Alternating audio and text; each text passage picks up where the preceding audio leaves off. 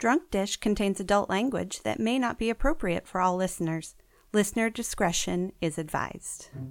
You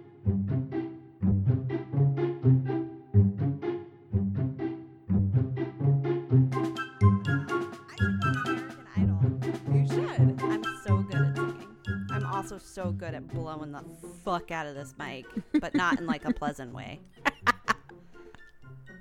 Mama loud tonight. Good. Turn that down. Hello and welcome to Drunk Dish, where three delicious dishes to explore food history and get pickled in the process. This is episode number 11, Regional Cuisine Boston. And I'm Melissa. And I'm Amy. And unfortunately, it's just the two of us tonight. Kate Wah, wah. went on a cruise to the Bermuda Triangle. And was murdered. And disappeared.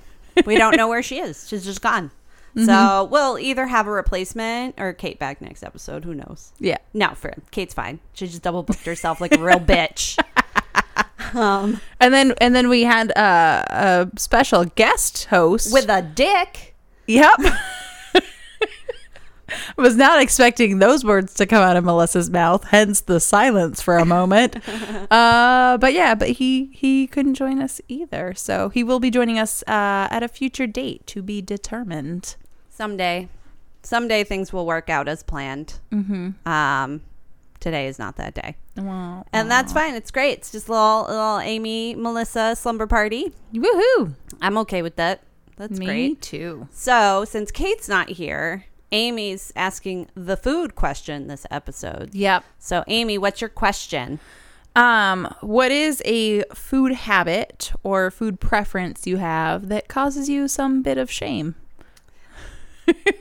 So I can tell you what mine is, or if you like have an answer. Oh no, you go ahead. I do have an answer, but you go ahead first. You go first. So mine. Doctors first. Oh. I have a lot because I eat like a 5-year-old, as we've discussed before. But something I used to love to do when I was a kid. This is real gross. I just really revealed it to my husband earlier this week, and he was disgusted, which is saying a lot because he has a lot of disgusting food stuff too. But anyways, I used to make myself a grilled cheese sandwich for lunch with like potato chips on the side, and then I would sit in my parents' family room and I'd watch TV, and I would pull apart the grilled cheese sandwich, and I'd pull the cheese with like the bits of bread stuck to it from the inside out. Sure. And then I would take the potato chips and crush them in my hand, and then put them on top of the cheese, and then roll the cheese into like a ball. So it was like a potato chip cheese ball. And then consume it and say it. Yeah. It was disgusting and oh so delicious. I don't do it anymore because it's like, who does that? Right. Yeah. That's like a whole thing. Yeah. That's not what I was expecting. Like when you started saying it, I'm like, this isn't going to be that weird. I'm thinking, okay, what? She opens the grilled cheese and she puts the chips in it. No. And probably eats it. Not that big a deal. When I was a kid, we would do that with tuna fish sandwiches and peanut butter and jelly. We would put like potato chips in it.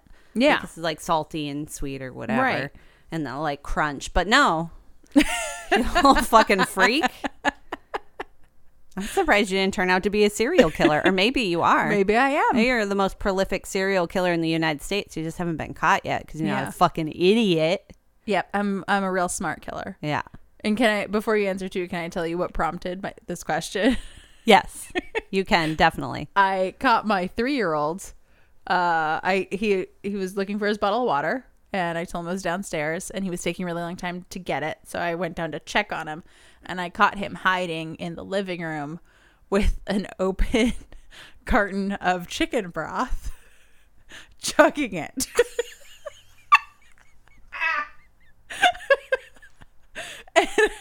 And I couldn't stop. Like, there's moments when you're a parent where you're like, I can't laugh. And this was one of them, but I just laughed. Like, I couldn't bring myself to be mad. I just started laughing. And then he thought it was hilarious. And he was like, I'm not in trouble. I should do this again, which is probably his inner monologue. So I'd just be worried about the sodium intake there. It was low sodium organic chicken broth. That's fine. He said, what is this water made out of? And I said, chicken. He thought it was was water? Yeah, he just thought it was real tasty water. He's like, I love water. I've never loved water so much in my life. That's really good. Yeah. That's really good. Like, I've just had chicken broth before, but usually when I was like, I'm not eating today, I'm just going to drink chicken broth and that'll be my food, but never just like, you know, it's not as bad, but it kind of reminds me of, oh no, is it Welcome to the Dollhouse? Where the girl, she has like a super hyperactive little sister. And like, they're like, she has ADD. And then someone's like, she doesn't have ADD. She just eats too much sugar. And then I think it's Welcome to the Dollhouse, because that movie's fucking weird. And then at one point, someone comes downstairs and it's like the middle of the night. And they like flip on the switch and she's like standing over a full bag of like Domino sugar. Yeah. And she's just eating spoonfuls of it with like wet sugar like falling out of her mouth. That's my children. It's both of them. I mean, chicken broth is a lot less traumatic, I think, than finding your kid standing like a fucking goblin just eating sugar from the bag. I've also found them eating a stick of butter. That was really loud. I'm like, you got some little Paula Deans there? Be careful. Yeah. Be careful the racism doesn't creep in. It comes with the butter. Just the butter and the diabetes. Oh, no diabetes. And no racism. Yeah. Just butter. That's amazing. I mean, I never ate a stick of butter. I will say two things that I did when I was a kid that I don't do anymore. And then I'll tell you an actual thing that I still do to this day and I'm embarrassed about. So when I was a kid, I might have told you this before. I don't know. I might have even said it. I don't think I said it on this show. But I didn't really like pizza when I was a kid. What? So I did, but I didn't. So when I would eat pizza, I would scrape off everything. Okay. So I would scrape off the cheese, all the sauce I could get, and then I would just eat the crust. I mean, yeah, I support that. It's the best part. It is the best part. I mean, now I appreciate all of those things together, and I think they're delicious. But I got made fun of a lot because I would do it like at school, in elementary school, and just like scrape everything off. And they're like, this fucking weirdo. And the person I like ended up being best friends with in early elementary school is because she did the same thing. And I was like, yeah, bitch. Look at us, both Kindred spirits. Pizza scrapers. Yeah. I also used to lay in my bedroom in my underwear and eat cream cheese frosting out of the can with my finger. That just has a great visual with it. I mean, don't visualize it because I was a kid, but you know. Well, not in a creepy way. Right. Well, I would have like a t-shirt on. Yeah. But no pants. Yeah. 'Cause I just picture pants like, are for losers. like a young Melissa, young pantsless Melissa. Looks basically like me, except for with more of a boy body. And then laying in her bed in like the middle of the day, staring at the ceiling and just absentmindedly Pretty accurate. licking it off her fingers. It was usually at night. Oh, okay. I remember distinctly one time, and I don't even know if it was during the holidays, but I had like a book. I had How the Grinch Stole Christmas on a book, but it was like an audio book, like built into the book. So like when you turn the page, it would read it to you? I think I might be remembering this wrong. I might have also just had it might have come with a cassette tape and I played it. But I remember going through that book and like listening to the audio while eating. I ate an entire can of Pillsbury cream cheese frosting. Oh my God. With my fingers. Oh my God. That's amazing. It's fucking terrible. It is, I would never do that now because canned frosting is fucking disgusting. Yeah. I mean, canned cream cheese frosting, maybe I could like stomach a little bit of it on like a cupcake, but now real cream cheese frosting, I'll eat that shit right out of the bowl. Yeah, you'll go to town. Like, oh, so good. Now something that I do, and I hid it for a really long time, but then people at work started to notice that I was doing it because I would like do it in a way that like people wouldn't really notice what I was doing. But I really, really like Taco Bell. I think it's really good. It doesn't make me shit my pants like it seems to make so many other people do. And a lot of stuff makes me almost shit my pants. But Taco Bell doesn't. So, and it's super cheap. So like if you don't bring lunch and like you want something cheap, you don't want to spend like fucking like $20 on lunch or whatever, go up to Taco Bell and I'll get the Crunchwrap Supreme like meal, and I'll get it with rice instead of beef. And then the meal comes with a crunchy taco, comes with a taco. You can get crunchy or soft. I'll get a crunchy taco with rice in that as well. And then I take my food back to work, and then I open the Crunch Wrap, and then I open the taco, and then I put the taco inside the Crunch Wrap, and then I fold it back up and I eat it. I mean, it's so that it's crunchy. Yeah. Like, I don't like soggy Mexican food. And it doesn't matter how quickly you eat a Crunch Wrap. By the time, like, you eat it, just from the heat and, like, cheese and everything. And it's got to be worse with beef, because the beef is the juices. like, juicier than the rice is pretty dry. Yeah. It must get soggy right away. And so, like, it'll have a little bit of crunch, but, like, someone saw me doing this at work, and they were like, what the fuck are you doing? And I'm like, oh my God, my secret's out. Like, oh, now I gotta kill all these people and leave. Like, shit. And then I'm like, well, it makes it crunchy. So I take the crunchy shell and I put it in there, and then it's crunchy when I eat it. And they're like, well, then why don't you just put in the shell instead of dumping in the entire taco? But, like, that's wasteful. Valid point. I mean, it's literally just like getting rice in a crunchy taco, just a regular crunchy taco instead of beef, is like the worst thing. Yeah. Because there's no sour cream or like not melted cheese, just like the regular cheese they put on it. So it's like tastes like nothing. Right. But like you put it into the Crunch Wrap and it makes the Crunch Wrap so much more food. Yeah. Even though I don't need, because there's been times where I've literally just bought the Crunch Wrap and it's plenty of food. But it's just not as good. But yeah, that's my thing. That's my thing. Judgment from me, Melissa. I don't think anyone at work actually gives a shit. I think just anytime someone new sees, I mean, I haven't done it because I haven't gotten Taco Bell in a long while, but anytime someone sees me do it, they always are like, what? And I'm like, how did I go so long with nobody noticing that I did this? Because I did it right from the beginning. Yeah. I've worked at this fucking place for 7 years, and I've done it the entire time I've worked there. And like no one noticed until maybe like a year or so ago. Well, maybe it's because, like you said last episode, your game for like making lunches is so good that other people always comment, and then they're like, why is she eating like a trash panda? Like, why all of a sudden is she eating like this weird, horrible thing? Yeah, no, it's true. I do get that sometimes too. When I've been really good and I've been bringing lunch every single day, and then like that one day that I don't bring lunch and I get something trashy, and like every fucking person that walks into the break room is like, and I'm like, shut the fuck up. Like, I bring fucking healthy food every single goddamn day. Like, you sit here eating your fucking Sarku Japan or Umi or whatever. So like, I don't even know what it is. Like, shut up. Can I tell you a story? Yes, you can. About eating lunch at work, and something I'm also ashamed of too. Lunch sidebar. Yeah, lunch sidebar. Kate's not here to call out our sidebars, so lunch sidebar. We're gonna go wild. Yeah.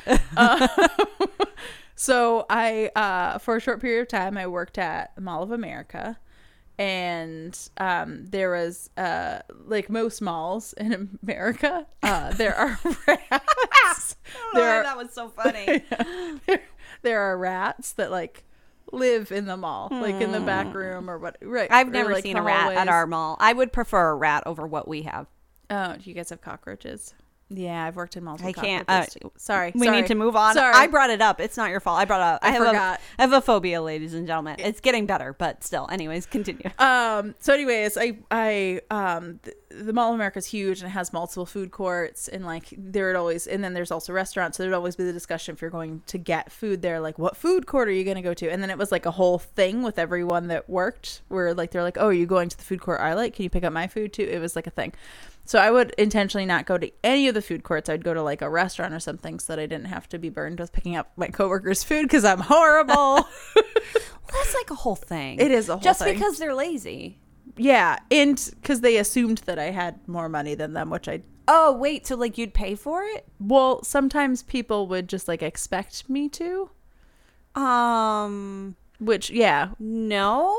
I know. Anyways, that's a whole nother thing. So there's this pizza place up on the 3rd floor that I used to go to with relative frequency. And again, people assumed I had more money than I did. I was perpetually broke. I like the way you I was. So it was really good. I went up to this pizza place and they were having, and I'd eaten there like a couple times before, and they were having like a deal, like a promotion where it was like buy one pizza, get one free. And I was like, that's a fucking amazing deal. I'll buy a pizza for myself and then like I'll get a free one and I'll just put it out on the break room table. So like if anyone didn't get lunch today or didn't bring lunch today, they'll have food. Yeah. So I do it and I pay for it and I'm waiting. It's taking a long time. And then all of a sudden, a fucking rat runs out from the kitchen. Yeah. And this was like one of those pizza places where they make the pizza in front of you. So it's not like the kitchen's like behind a wall. Sure. The kitchen's behind the counter that you pay at. And then they make the pizza in front of you. And then they have a little tiny like fast cooking oven that like cooks the pizza in like 5-10 minutes. Okay. So it runs out from behind the counter and like customers fucking scream. Sure. Because, oh my God, it's a fucking rat. We're all going to get the plague. Right. And then the thing that like concerned me wasn't that there was a rat. It was that the people that worked behind the counter were like, "Oh, it's back." Unfazed. Unfazed. Just completely unfazed. That's Jeff. Yeah. That's just Jeff. That's just Jeff the rat. He's a pal. Yep. And then so the rat like runs out into the dining area and then runs back into the kitchen. People are screaming. The women behind the counter are like, it's just the rat. And then they're like, orders up. Here's your food. I just stood there for a second thinking like, should I eat this rat pizza? Because like, I know that the rat didn't like walk on the ingredients like in that moment, but I don't know that the rat didn't touch the ingredients at any other point in the day. Sure. So I bring the pizza back to work. And I'm like, you know what? I'm fucking hungry and I'm fucking broke. Yo, anybody want this fucking rat pizza? So I eat my pizza. I don't say anything to any coworkers. And then I put the other pizza on the table. But I feel like I have to say something to my coworkers because I'm not going to give them Please food. tell me you made a sign. I didn't make a sign. I just told everyone who was in the break room. And like 3 of the 4 people just looked at me and they're like, why did you eat the rat pizza? And they like immediately started judging me. And then the 4th person just like grabbed the box and slid it towards him on the desk. Go 4th person. And ate it. Go 4th person. Yeah. I don't know what my reaction would be if I saw a rat. Like the other thing freaks me out way more. Like rats are gross. I get it. And they do carry disease. Like the plague is still a fucking thing. Yep. But I think it's usually transmitted by squirrels now. Mm-hmm. The couple cases that have been in the United. Oh, kitten. We're talking about rats. He comes up here with that fluffy bod of his. Like, I don't know if I saw a rat coming out of a kitchen, because I feel like every place probably has rats and you just don't see it. Right.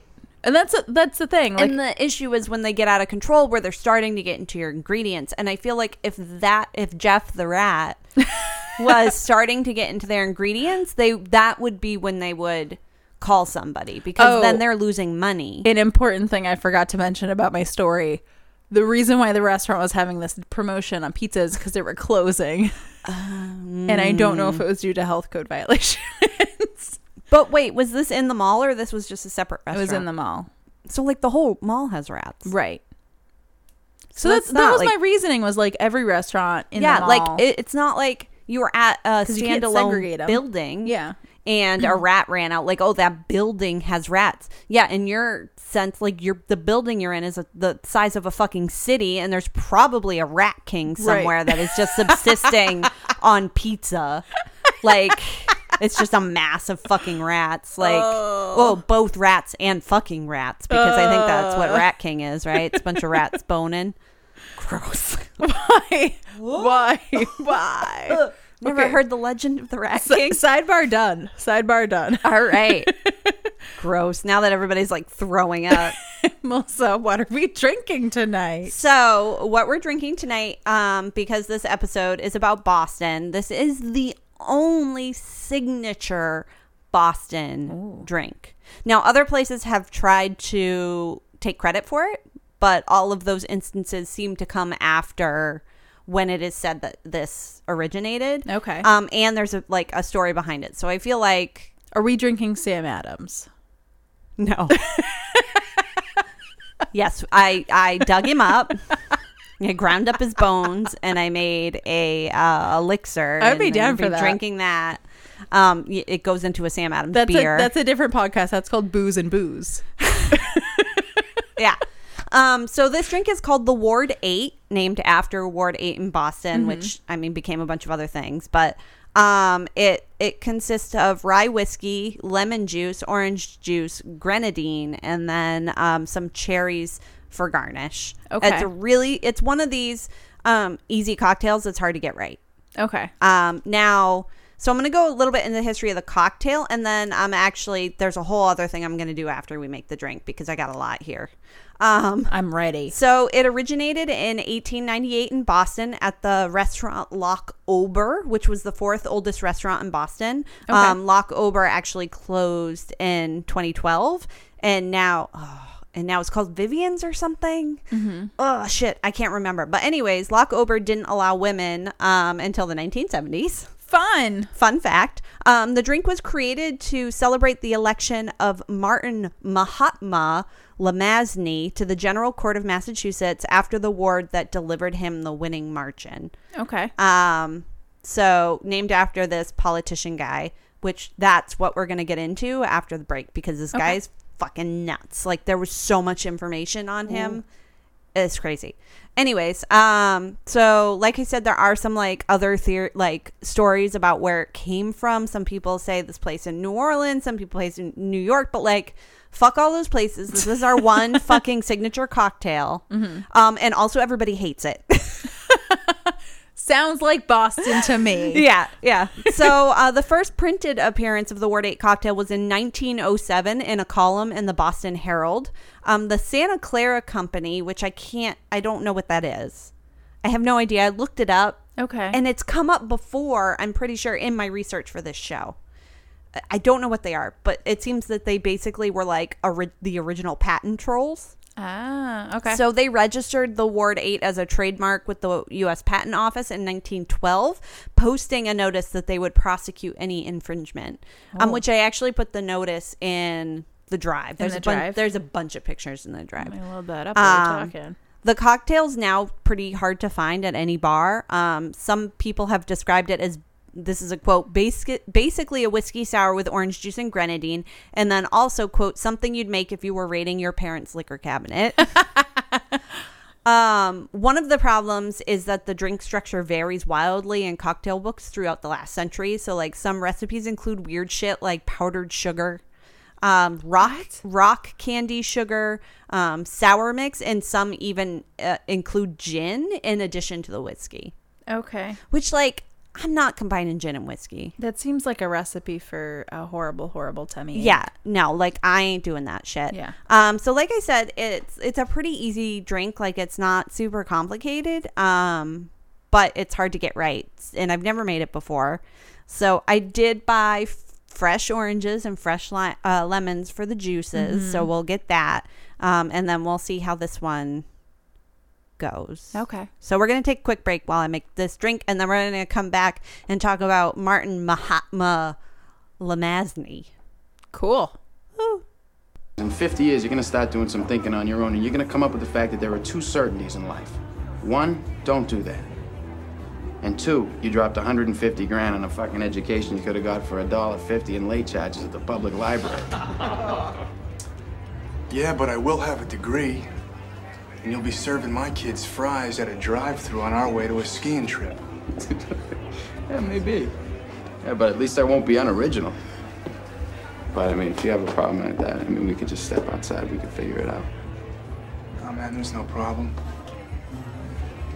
It's cool. It's cool? Yeah. Cool. Fucking damn right it's cool. How you like me now? My boy's wicked smart.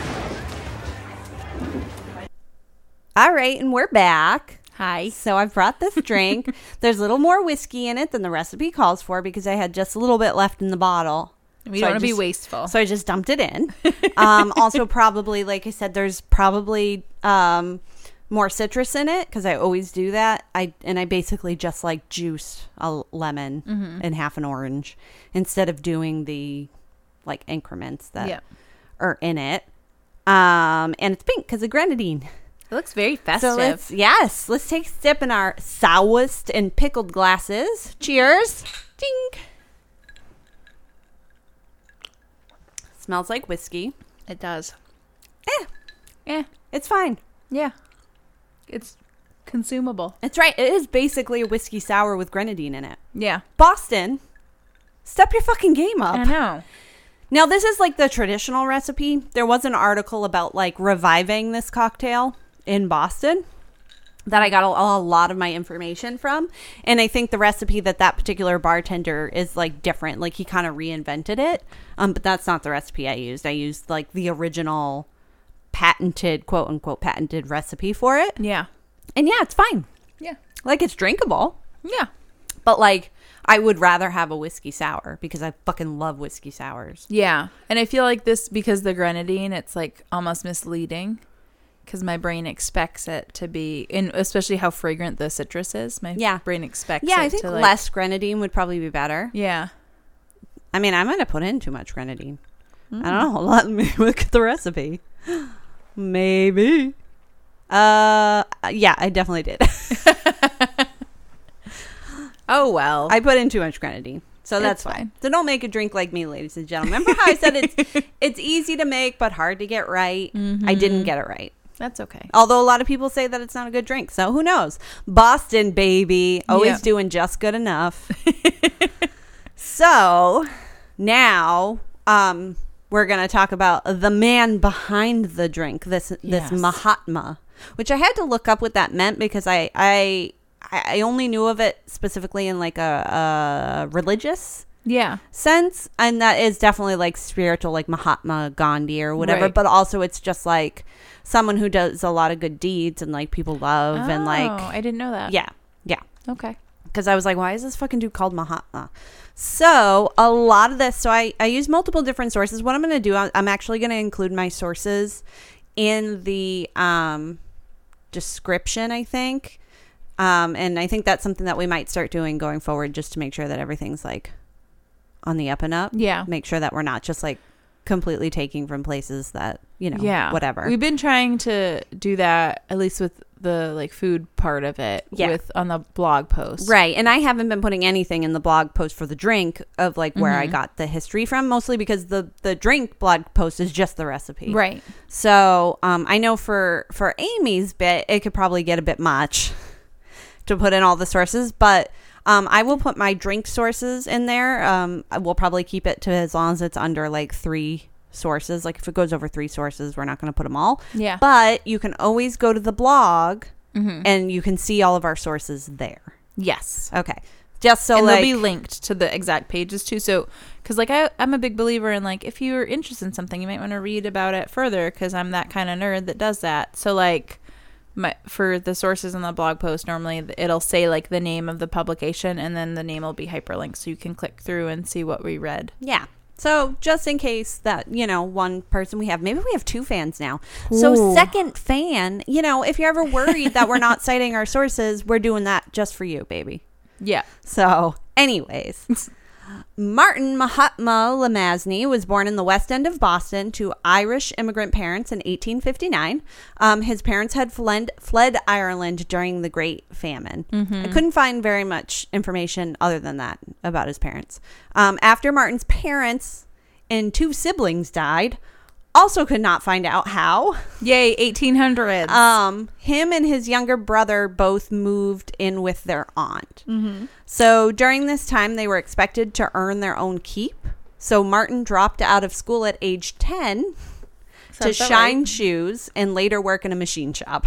Fun. Yeah. So Amy and I were kind of talking about like briefly before we started recording about like kids not getting to be kids and how we're kind of in the renaissance of like, I mean, even when we were children, but especially now when people our age are having children, making sure that our kids get to have childhoods. Yep. Did I say something weird? No, there's just like that noise in your apartment. Oh, from the water pipes? From the water our pipes. fucking water pipes are fucked, man. It's like the temperature will just randomly change in the shower. It'll just go from like normal to like scorching hot to like fucking freezing. Weird. And like the pressure is wild. That's so like weird. The pressure went down. Sidebar. The pressure had gone down. So like I have colored hair. And I had done a hair treatment to like, it was like to deposit more color and then also just like a healthy treatment for the hair. It took me like 15 minutes to wash it out of my hair because the water pressure was so low. And I have fine hair. Like, I don't have a lot of hair. It took me forever. But then all of a sudden the water pressure came back. And now the water pressure is so strong that when you first let it like spray on your face, it hurts. Oh my word. Like, I don't know what the fuck is happening here. They redid the pipes like last year, and since then it's just been crazy. And they make crazy rattling sounds. Sometimes when you first turn on the water, it'll just be like, yeah, it's crazy. It sounded like someone was like haunting your pipes. Yeah, it's a ghost. It's fine. So him and his younger brother, who eventually would work for him a lot, during his you can fucking hear that. Fuck. During his political career, moved in with his aunt. He dropped out of school so he could shine shoes and work in a machine shop. But during this time, he was a voracious reader who devoured nonfiction. He loved like biographies and also like poetry. Basically, like I guess poetry would be fiction, but right? I mean, it's not real. I mean, some of it is. Sure. But anyways, we're not going to nitpick here. He loved poetry and also nonfiction.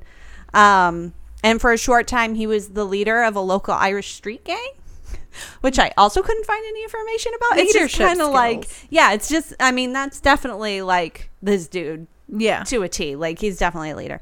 So at 17, he began his political career as a ward healer, which is basically an intern and a canvasser. Like, basically anything that, like, the local politicians needed you to do, you would do. Okay. And it also meant kind of, like, rallying votes, but also, like, going and getting food for the team. Okay. So it was a pretty, like, wide-reaching job. It was, like, 1800s version of, like, unpaid intern? Right, yeah, like an intern or a canvasser, or an intern / canvasser, because he also canvassed for a local politician. Because of this, he was rewarded with a city job lighting lamps on Nashua Street. This paid well and allowed time for him to continue being involved in local politics. He became the head of a group called the Independents, which was a small group of young Democrats determined to unseat the incumbent Democrats on the ward committee. Oh. So the ward he lives in basically is Ward 8, and like it was basically a bunch of young bucks. Like, hey, like you guys are old and stupid. We're gonna like take over, basically, which is pretty cool. Yeah.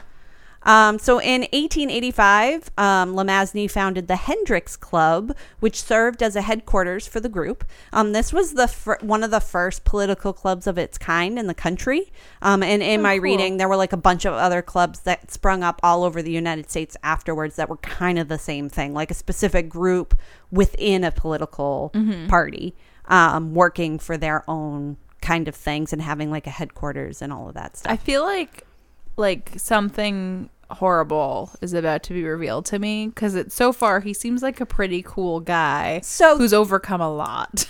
Right. And that's true for the most part. It's not terrible, but we'll get there. It's not great, but we'll get there. So Martin spent his time dispensing and calling in favors for housing, immigration assistance, coal in the winter, influence in court cases, help with funeral expenses, and seed money for small businesses. Aww. Yeah. He is said to kept a file on embarrassing secrets of his colleagues to use against them when needed. Oh. So, like, he's a cutthroat. Yeah. But he's also, like, doing for the people. Yeah. Yeah. Yeah. Basically, it's the greater good. He's fucking Robin Hood. Sure. He often sent aid. So this part's so sweet.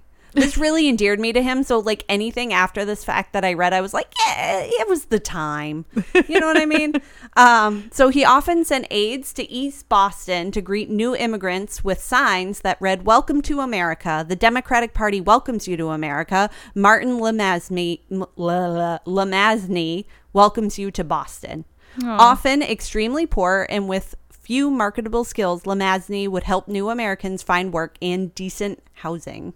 Aww. This endeared him to the locals, and in return, they would generally vote how he told them to.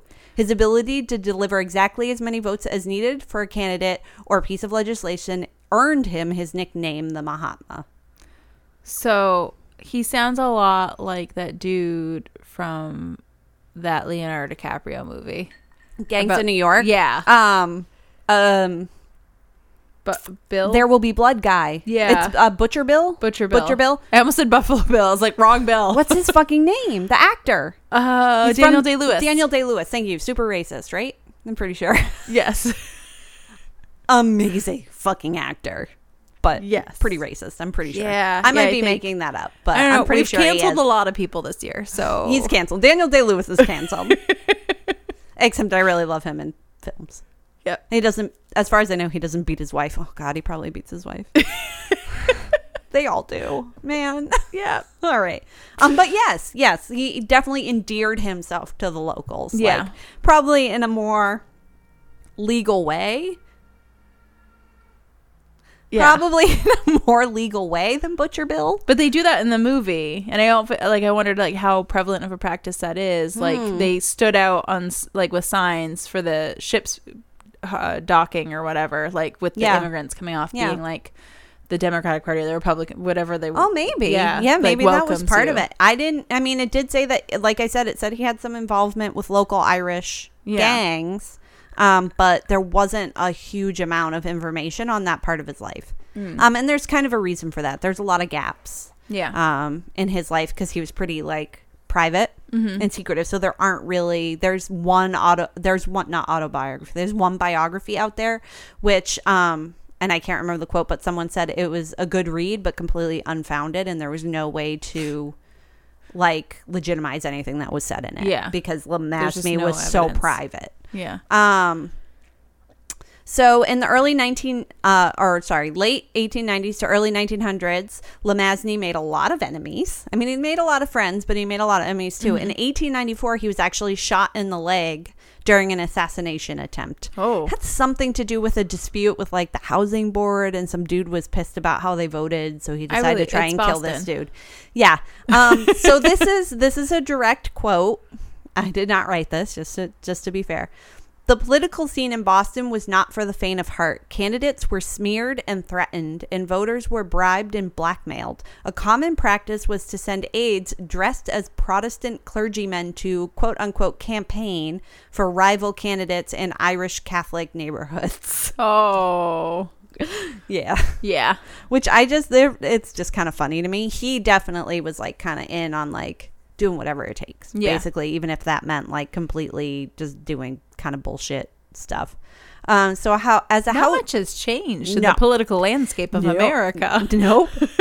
As a House rep in 1910, Lamasny worked with labor leaders to enforce a 48-hour work week. So this confused me because I was like, wait, so like they had to work 48 hours, not realizing, oh wait, they were probably working like 60 hours. Yeah. And they were saying, no, we'll only work 48 hours. And workmen's compensation, but opposed their attempts to block aliens from joining the unions. Now, this also confused me because a lot of what I read, it talked about immigrants as immigrants, but in this particular part about the unions, it says aliens.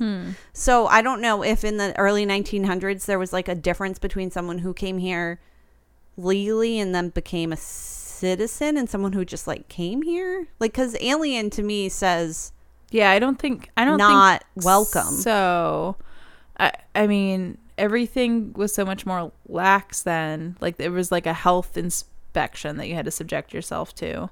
It's like you could travel all the way here and then be turned away. So I don't know why. I don't know why the wording is different in this sense. I made a note of it just because I thought it was a little odd. Yeah. But basically immigrants from joining unions, but also like you're all immigrants. Yep. So, but even back then, like there's this distinction growing of like I've been here since the revolution. Well, and then there was a lot of discrimination against the Irish, and he's Irish, so that was probably a big part of it. I assume. So he basically worked with them to get those protections put in place, but opposed them being like, we're not going to hire like people that aren't from here or whatever bullshit they come up with. Here's another direct quote. Because there was a lot of information in here, and I just like couldn't be bothered to rewrite it. Yeah, I mean, if it's good, it's good. In 1912, when the Suffolk Evening Law School petitioned the state legislature for the right to grant degrees, elites on the Massachusetts Board of Education, the Boston Bar Association, and Harvard University objected. At the time, evening law schools were an important path to the middle class for ambitious sons of working class immigrants. The first students at Suffolk came from Irish, Italian, Jewish, and other backgrounds. Members of Boston's Yankee-dominated legal establishment took a dim view of such school. One of them remarked that trying to make attorneys out of such people was like trying to turn cart horses into trotters. Lamazney campaigned strenuously for the school, and it gained the right to grant degrees in 1914. Yay. So basically, he was like, fuck you, dudes. Yeah. Like, they're literally just like, oh, it's a night school, so they shouldn't get a law degree. They're still doing the fucking work. Yeah. So this dude is like pretty fucking progressive. Yeah, he sounds amazing. Yeah, he's pretty great. I'll tell you the thing. It's down in my some other fun question mark facts. He opposed women's suffrage. But he didn't really say why. Mm-hmm. So that's like the one thing that I saw that was like, I wonder if he worried that, like, because with any suffrage movement, usually, like, even if a group of people are granted the right to vote, it's usually the more affluent among that subset of Americans that actually can exercise their right to vote. I don't know. Maybe that's me, like, pushing the limits of, like... Well, again, we don't know because he didn't, like, keep a diary that was ever found. He didn't, there's no information really about that sort of thing. I just know that he opposed it because he got in a fight with JFK's maternal grandfather, Honey Fitz. Yeah. They were rivals. Honey Fitz, John Fitzgerald, who married... I don't remember how it worked. Somehow that he's related to JFK, obviously, because JFK is named after him. Yeah, there's this. A lot of this is making me think of Gangs of New York, but because at the end of the movie too, they say like that, like 5 years later, or whatever. Like this is the same borough that like the Kennedys like immigrated in through, and then they moved to Boston. And so he must actually be the maternal grandfather, and that's why the Kennedy name comes in. Paternal doesn't make sense because then JFK wouldn't have been Kennedy. He would have just been Fitzgerald. Right. So it was his maternal grandfather. And his nickname was Honey Fitz. Which is a great name. Which is so good. Anyways, so moving on, Martin attended the Massachusetts Constitutional Convention of 1917 through 1919. That's a fucking long-ass convention. That is, yeah. There he supported a major amendment that many denounced as socialist. Wait. How many constitutional conventions has this country had? I have no idea. I only knew about the one in 1893. I didn't know. So this one was specifically called the Convention of 1917. So that must have been the one that added the 18th But it was listed as taking place between 1917 and 1919. So that must have been when the 19th Amendment or the 18th Amendment to ratify. That's the women's right to vote. Right, was ratified. So that I wonder if... Like this is something I just don't know, but I wonder if like... Oh yeah, because 1919, because we just celebrate 100 years of women's suffrage, right? Yeah. So I'm wondering if every time an amendment has to be added to the Constitution, a constitutional convention is held, maybe, and that's why. Yeah, I'm gonna have to research that. Do that, doctor. So he supported a major amendment that many denounced as socialist. I don't like to hear that. Even though socialist back then was like probably neoliberal, barely. Yeah. It was the Public Trade Amendment, and it allowed the state and local governments to provide food and shelter to people in times of war or other emergency. Crazy. Denounced as socialist. Yeah. It's not even just to provide food and shelter to people. Full stop. It's to provide food and shelter to people in times of war or other emergency. Which is like we take that as necessary and basic today. Yeah. I know it's really hard in the current climate because everything's terrible and we're going backwards. And we 100% are going backwards. Yeah, it's scary. But the country still has come a fucking long way. Yes. Like, that's a socialist idea. Just being like, we're at war and people are dying. Maybe we should give them food and shelter. Like, no, you fucking socialist. You fucking commie. Get the fuck out of here. I mean, commies weren't a thing yet. But, anyways. Yeah, I understand. He also supported a Second Amendment that passed. Now, this one I'm really confused about, but it has a really good quote at the end that made me chuckle. Okay. So he supported a Second Amendment that passed that prohibited the state from funding private institutions. I left out a word here. Private denominational institutions. Okay. So that means religious, right? Yeah. So such as schools, charities, that sort of thing, like religious organizations. Now, the reason he wanted this amendment to prohibit the state funding was because there was an inequity in how Catholic institutions and Protestant institutions were funded. So Protestant institutions had received $18 million from the state when Catholic had only received $49,000. It's funny because we could use that now because the state of New Hampshire just passed legislation which allows for extra funding to protect houses of worship, and there's only one non-Christian house of worship included in the funding package for the entire state of New Hampshire. And it's a temple. It's a Jewish temple.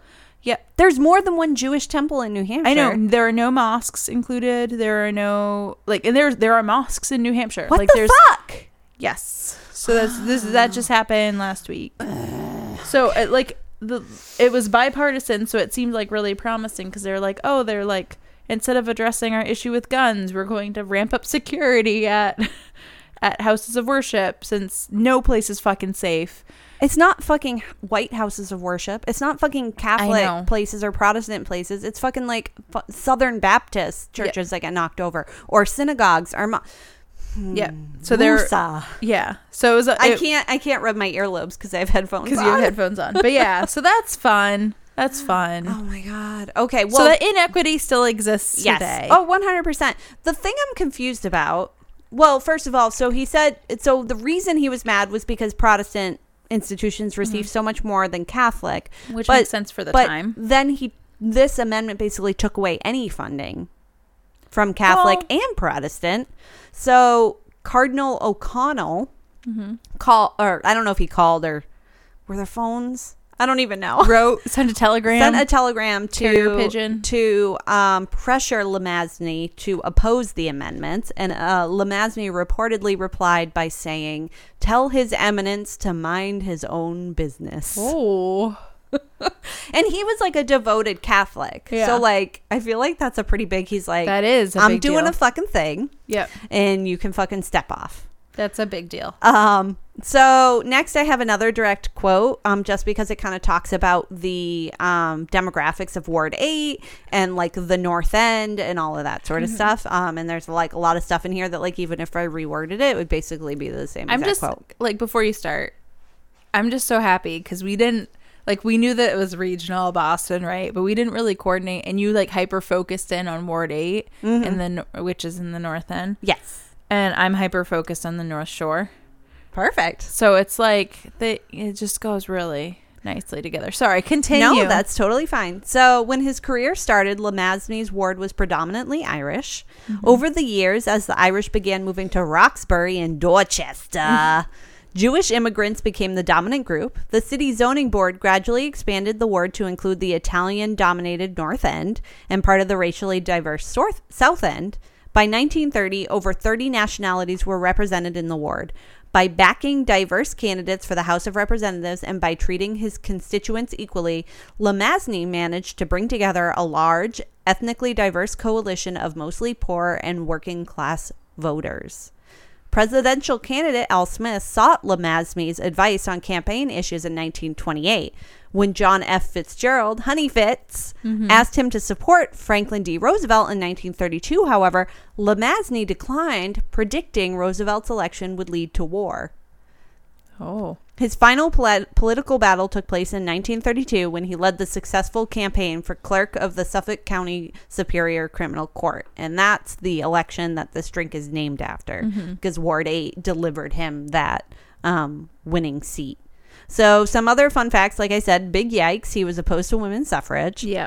I'm sure there's probably pretty nuanced. I mean, I don't want to make excuses for the dude. At the end of the day, you were saying women couldn't vote, so like kind of fuck off.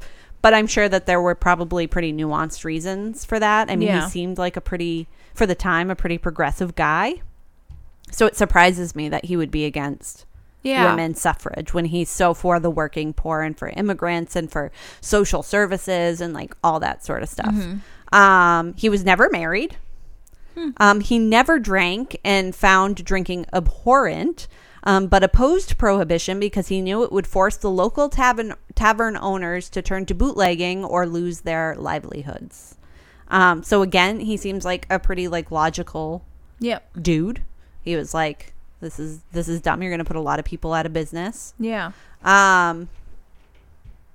I can literally hear the people walking upstairs.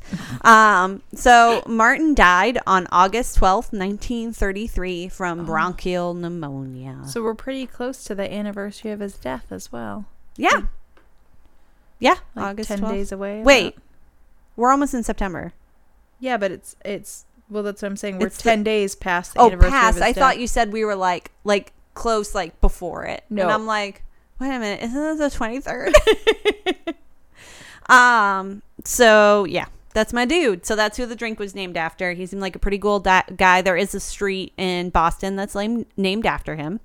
And he's still a pretty prominent figure in Boston history. Pretty important dude. Yeah. Like, I'm surprised he kind of wasn't. When does Gangs of New York take place?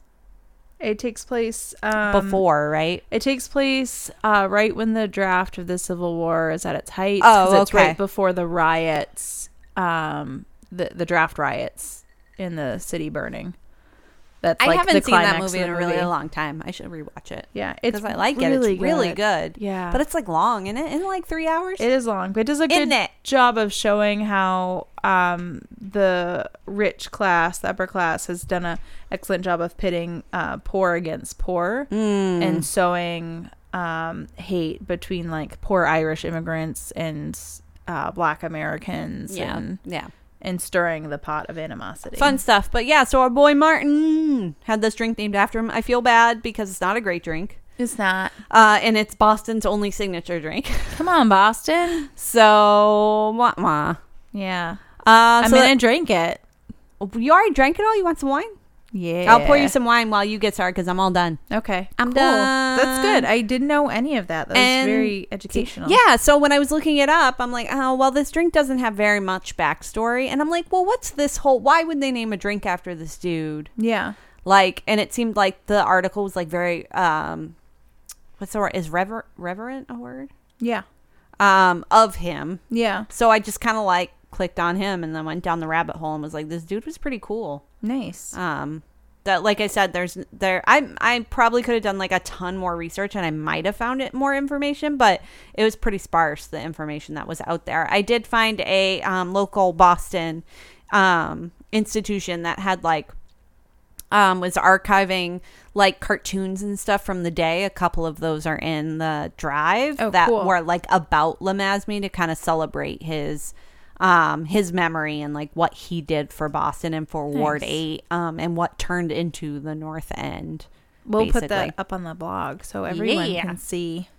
Yeah, so that's all I got. Awesome. So I know you focused on Ward 8 since that's the name of the drink. But like Boston, I feel like now that this is our second regional episode that I didn't do Minnesota justice because there's, I mean, like I grew up going to Boston. Like I've lived relatively close to Boston. most of Boston's my life. fucking great. I love Boston. Yeah. Like, as I know that it has its problems, it's super racist. Yeah, and yeah. the fucking trains constantly break down. Like just today, Yeah. the entire Orange Line went down, which they just fucking supposedly paid to fix. And the fucking anyways, there's a lot of bad stuff that I could say Yeah. about Boston, but I would much rather spend a week walking around Boston than a week walking around New York. Yes. Like New York to me, just I understand the appeal, but like it's so busy and it seems so cold. Yeah, a lot of the history's been like paved over and built up on top of. Yeah, whereas Boston, like I feel like it's kind of like a bigger version of walking around like Portsmouth, New Hampshire. Yeah. Like you walk around Portsmouth and you just feel the history. Yeah, you can still get a Boston's drink the at the same way. Green Dragon pub, which is where the fucking founding fathers of this country Isn't the sat. oldest restaurant in the United States in Boston? Yes. That like steak place? What is it called? I can't remember what it's called, but I remember that. Yeah, it's reading the that. old, yeah. the library. Is it the library? That sounds right. No, yeah. the library's in New York. I don't know. I don't remember. I don't know. But we'll figure it out. I'm pretty sure the oldest restaurant in the United States is in Boston. And like, if you want to fucking fight me on it, then we can fucking go. All right? You get a Sammy Adams. We'll go to a fucking Red Sox game and we'll fucking go. Yeah. Yeah. Anyways, Boston's great. It It's is. beautiful. When I worked It's beautiful. there, I fucking hated it. But but I like it's an amazing place to go for the day. It sounds like I'm peeing. It does. Okay, so I focus really heavily on the North Shore, and this is mostly because I'm biased, because the North Shore has a lot of Italians. Yeah. Wait, are you Italian? Just a little. Amy, I mean, are we mortal enemies? I'm Irish. You're Italian. So the North Shore is like Italian and Irish together. Yay. Coexisting in not quite harmony. Two different versions of Catholic immigrants who are ostracized by Americans. It's great. Yeah. So I wanted to give a brief history of the North Shore and then talk about 4 kind of like quintessential North Shore dishes. Some of them were invented in Boston and some of them were imports. Yes. Brought over by immigrants. Let's do it. We could probably do like several regional episodes on Boston alone, because Boston also has like a really great like Vietnamese scene and Korean scene. Like, I love all the little tiny pockets in Boston. Like, I could lament about how much I love Boston constantly. Like going to New York, even going to like Chinatown in New York. Mm-hmm. I don't know. I was just like, I was like overwhelmed. Yeah. But not because it doesn't feel like a neighborhood in New York. No, that's the thing. It feels like a neighborhood in Boston. Yes. Yeah. You're still in Boston, but also you're in this really cute like niche, right? Like place. And I don't know if that's good or bad, but for me, it's a much less stressful experience walking around Boston. Yeah, because it doesn't feel like you're in this big city. Like it feels like you're walking through a neighborhood. Right. Like yeah. I get it. So to talk about the North Shore first, so it was first settled in the 1630s. That's so long ago. I know, it's so long ago. When I lived in Minnesota too, I would like often talk to people about like I used to own a house that was built in 1900, and they'd be like, "What?" Well, yeah, because for the rest of America, that's fucking crazy, right? And then you go overseas, and they're like, "You fucking baby shit, right? You guys are fucking puppies. Like, what are you even talking about? Yeah, we're so young." Or like I would talk about Strawberry Bank in New Hampshire, and I'd be like, "Yeah, there's like houses there from like the 1600s, and you can tour them." And then it'd be like, "What? I can't even imagine something that old," because like that those places out west were built around most of them were built around like the time of the automobile, right? Like right. So the neighborhoods just look different, the towns look different and feel different. Well, that's part of why Boston's so fucking hard to like navigate, because it's all fucking cobblestones. The roads are a fucking mess because they were put down before cars were a thing. Like they're not. There's no rhyme or reason to them. They're a fucking mess. They make no sense. So by the 1650s, the population of just the North Shore was enough to warrant its own meeting house and church. So that was like the way that you could tell that this neighborhood like was big. Like it wasn't considered just part of Boston proper anymore. It was its own little thing. And this dude named Increase Mather, which Increase is the weirdest fucking name I've ever read. I feel like that's like a rapper name. Right? But like, it's not. Lil Increase. He's a Protestant, or not Protestant, Puritan, which is a form of Protestantism, but Puritan minister. Yikes. Yep. So there must be a typo in my notes. There were a lot of typos in mine. Because I wrote in parentheses, Puritan brooding. I mean, Puritans were brooding motherfuckers. Right. But then head of Harvard College. So brooding must mean something. Like there must be another word. You know what just came into my mind? Kylo Ren is like the Puritan of Star Wars. He is. He's so brooding and so like about like the new order and how everything should be and how it's not like pure, and he wants to like build it all over again. Yeah, he's like just a little bitchy Protestant or Puritan. Yeah, I did the same thing you did. Yeah, well, it's like a rectangle is a square is a rectangle, but a rectangle isn't a square. Puritans are Protestants. I didn't know Protestantism came from Puritans. Yep, that's what I grew up Protestant. Yeah, basically, and then my grandmother married a Frenchman, and then they were Catholic, and my mom is very angry about the Catholics. I don't know. Okay. That's another conversation. But so this dude Increase, he was I don't know why I wrote brooding too, because like from my research, she was like really energetic and charismatic. So like, I don't know where the fuck brooding came from. But anyways, he convinced a whole bunch of other people to move to the neighborhood. So like he moved in, they built the meeting house, and then he's like, come over, it's great. Like he wasn't like one of those Puritan ministers that you read about that like burns people. He was a cool dude. He was like a young, hip, like youth pastor type personality that doesn't abuse children, hopefully. Okay. I am listening to you, but sidebar. I just got like 30 notifications for the Drunk Dish Instagram because there's this one particular, I'm not going to say their name, but there's this one particular establishment that decides to do their marketing by sending messages. You know what I'm talking about. Yeah, I do. Sending messages to whoever accepts messages from them. And they're just fucking like sending their Instagram posts about like events and stuff. So I just got like probably like 10 notifications. Don't fucking do that. Yeah, don't do that. Don't do that. It doesn't make me want to visit your establishment. Yeah. And it makes me want to unfollow and block you. Yeah. And like we hope to eventually like be able to like go to places and do things.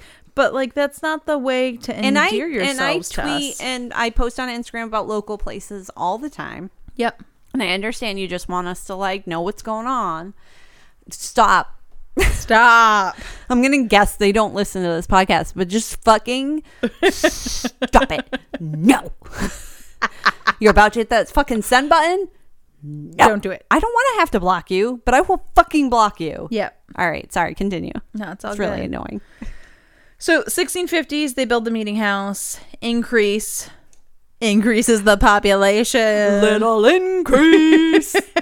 Just 26 short years later, his house burns down. And it later actually becomes the Paul Revere house, which is really super. What the fuck did you just do, Melissa? Did you just spill your wine? She's licking her hand, ladies and gentlemen. Or lady and gentlemen, I should say. I think when I poured your wine, that you spilt it and you didn't realize it? Because the table is fucking soaked. And it's not condensation. It's definitely wine. Yeah. Okay. Continue. I'm cleaning this talking. So in the 1700s, this neighborhood starts to become like super fashionable. So there's still like working class and journeymen, etc. But now wealthy people are moving in, and the neighborhood kind of starts to get gentrified before gentrification is a thing. Turn to the left. I mean, yeah, I guess gentrification is always a thing. It was just like us committing genocide against Native Americans originally. Was that? I guess gentrification kind of, does that come from Gentile? Yeah. So yeah. So cool.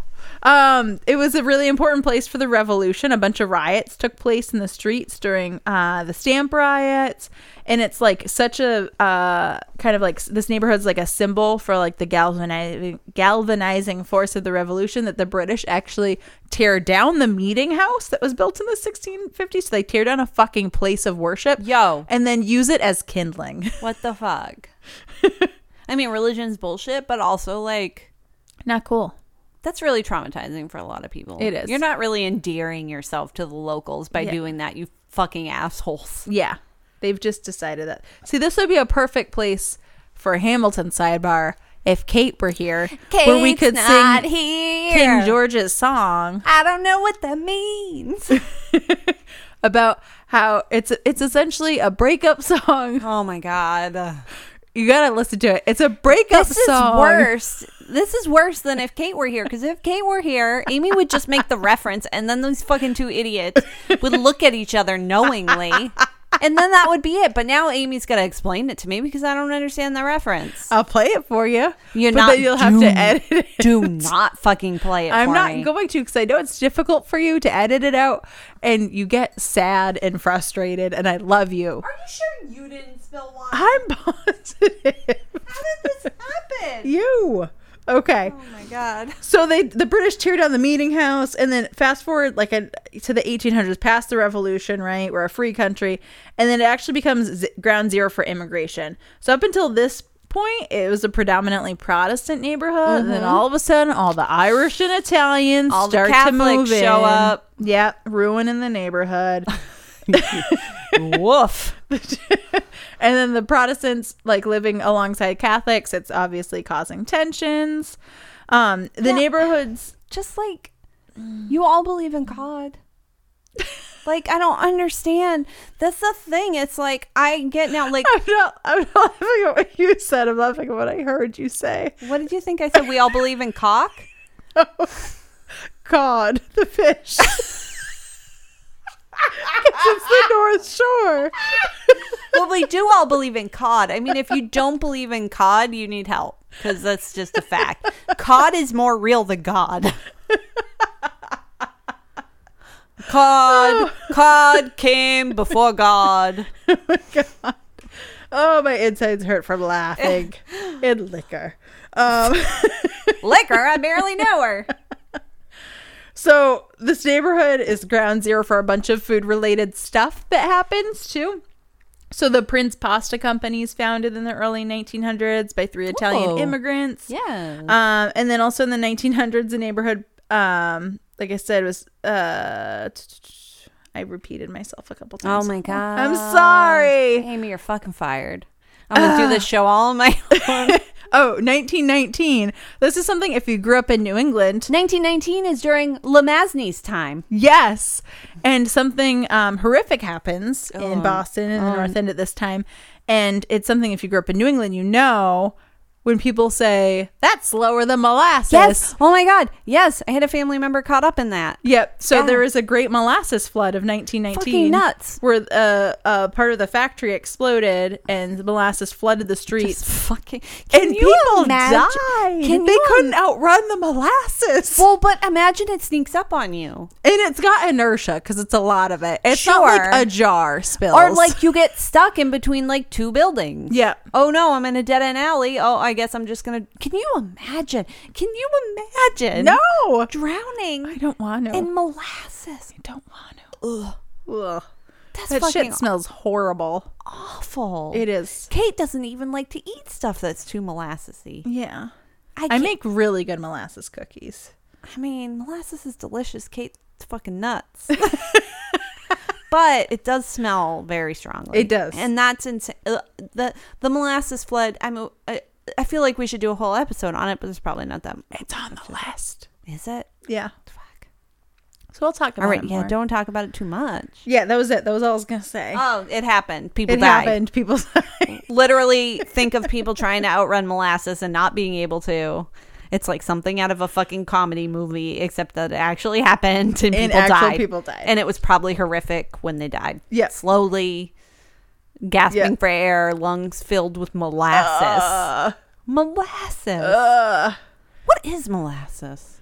It's what's removed from sugar, right? When you get sugar and you get the white powder. It's not white powder. It's like fucking cocaine. I think that's what it is. But anyways, Yeah. if we're gonna do an episode We'll do on an that, episode we'll on talk it. about what molasses is. I'm gonna have to come up with a cocktail with molasses in it. It's also the North End's also a spot for Italian food festivals, like the Feast of St. Anthony Yes, I and the can't Fisherman's believe- Feast. I mean, I can't believe you can't go tomorrow, but Yeah, I know. So this weekend, the weekend that we're recording, not the weekend you're listening to us, because of the magic of of you'll technology. be listening to this on Labor Day, Yep. Yeah. right? Yeah. Happy Labor Day, bitches! If Happy you work Labor in Day. retail, you're probably fucking working like I am. Yeah. And if you do celebrate Labor Day, take a second to research things like the molasses flood or the jungle and understand all of the horrific things that have happened in this country to lead to us getting one day a year Where all of us don't even get off. where all of us don't even get enough. That sounds like I'm talking about a different thing. Yeah. But also that because I'll be working, so I definitely will not be getting off. No. So that's kind of a brief history Of Boston. of this neighborhood in Boston. the right? North End. The North End, right? And then there's 4 kind of essential dishes that I want to talk about that originated in the North End and the North Shore. And I want to talk about like kind of the history behind those dishes too. You look like you have a question. I know it's not one of the dishes, but is the lobster tail a North End creation? The pastry or like The pastry. an actual lobster? No, the pastry.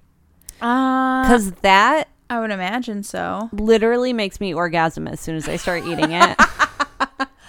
I don't know. We should do It's so good. we should do an episode on it. If you don't know what a lobster tail is, it's basically a big pastry cone, kind of, but it's not a cone. It's like layered like a lobster tail, and then it's filled with this just delicious cream, heavenly cream, and then it's dusted with powdered sugar. Yeah, they're real good. And I probably have a picture. We'll post it to the blog if you don't know what a lobster tail is.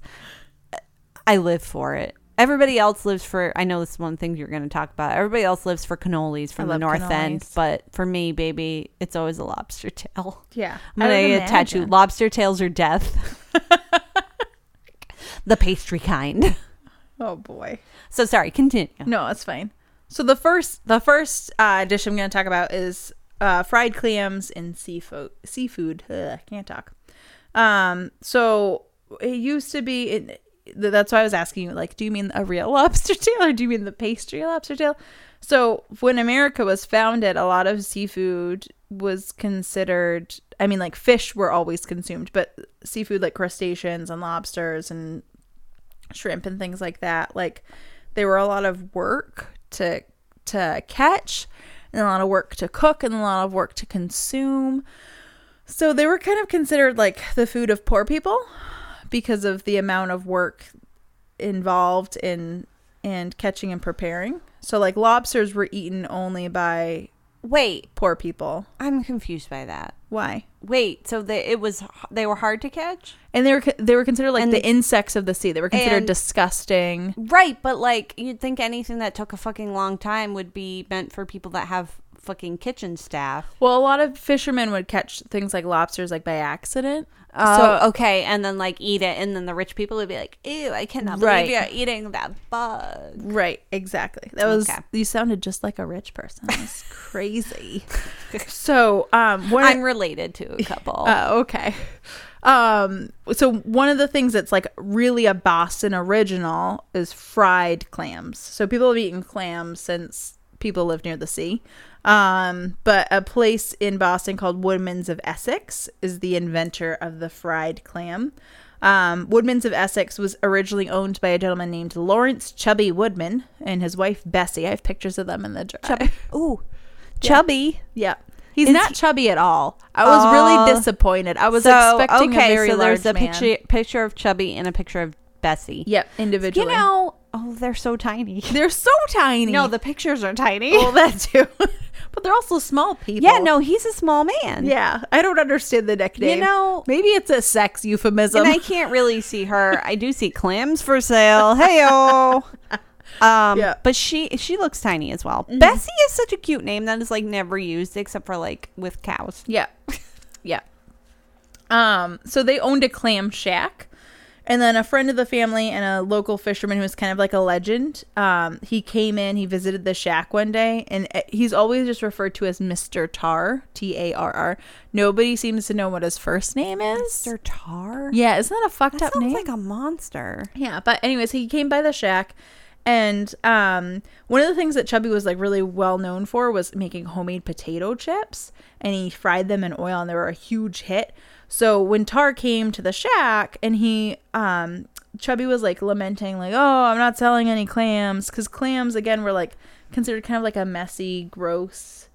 Cause they are food. Cause they are. They're disgusting. My dad used to go clamming all the time and he'd catch clams in the buckets and then he'd leave them in a cooler in water for a few days to get all the salt and grime out of them. And then we would shuck them and boil them. Yeah. And I wouldn't eat them because I thought they were gross. Because I saw the whole process. When I was a kid, I actually think I liked fried clams. Or steamers. Yeah, steamers. I would eat steamers. I wouldn't eat like a lot. Because again, this is before my shellfish allergy. I wouldn't eat a lot of them. But I'd eat a couple. And like, I can see the appeal. And I like that it's a sustainable food source. I appreciate that. Like logically. And Greg and I just went to the Cape for a couple weeks ago, and there was a tiny, tiny beach by where we were staying that we could go down and sit at, and it was really nice. There were barely anybody there, but there were people there like looking for like oysters and clams Clamming. and stuff. And like we went to a shipyard nearby, and we were walking by the docks. I was like, oh babe, look at all, I think they were mussels. But I mean, I don't fucking know. And I was like, look at all the mussels in the water. And he was like fucking amazed, even though he doesn't eat that stuff either. Like, so I appreciate that it's like a renewable resource. It's like something we can kind of control, and like I feel like there's a lot of nutrients. They're like pretty nutrient rich and stuff, but logically I get all but that. also and also will kill me. I just have like I have very vivid memories of my dad bringing home buckets, dumping it into a cooler. That I feel like is illegal. No, because he had a clamming license. He'd pay to go clamming. Okay. And then like letting them cycle out the water so that they would be clean. Right, they clean themselves and then out. Steaming them, and then make them do all the work, and then murder them. Yep, and then literally like ripping them out of the clam and then dipping them in butter. Yep, and just like slurping them down. Yep. So, Better than raw oysters, maybe. Yeah. I don't know. So, anyways, back to Chubby. Our guy Chubby. Chubby and Bessie. He was kind of infamous for making really delicious potato chips. And Tar was like, hey, you aren't selling any clams. Maybe you should try deep frying them like you do your potato chips. And like, Chubby was like, that makes no fucking sense. They're in shells. And Tar was like, I was joking, dude. Chill out. And he leaves, right? So then after he leaves and the other customers I like leave, to imagine that he was actually like, I was joking, bro. Like, chill out. Have a fucking Corona about it. It's accurate. So after all the customers leave for the day, Chubby turns to Bessie, as the legend goes, and is like, you know what? Maybe we should try frying them. What the fuck are you doing, kitten? He's fine. Leave him alone. He's just sniffing your water bottle. Guys, he interrupts our episode at least once every He's trying to drink episode. my water. He's not. He can't get to it. It's in a fucking bottle. Okay, but I don't love your cat like you love your cat. I don't want his slobber on my bottle. He's not gonna lick your bottle tip. But his little cat boogers will get on it.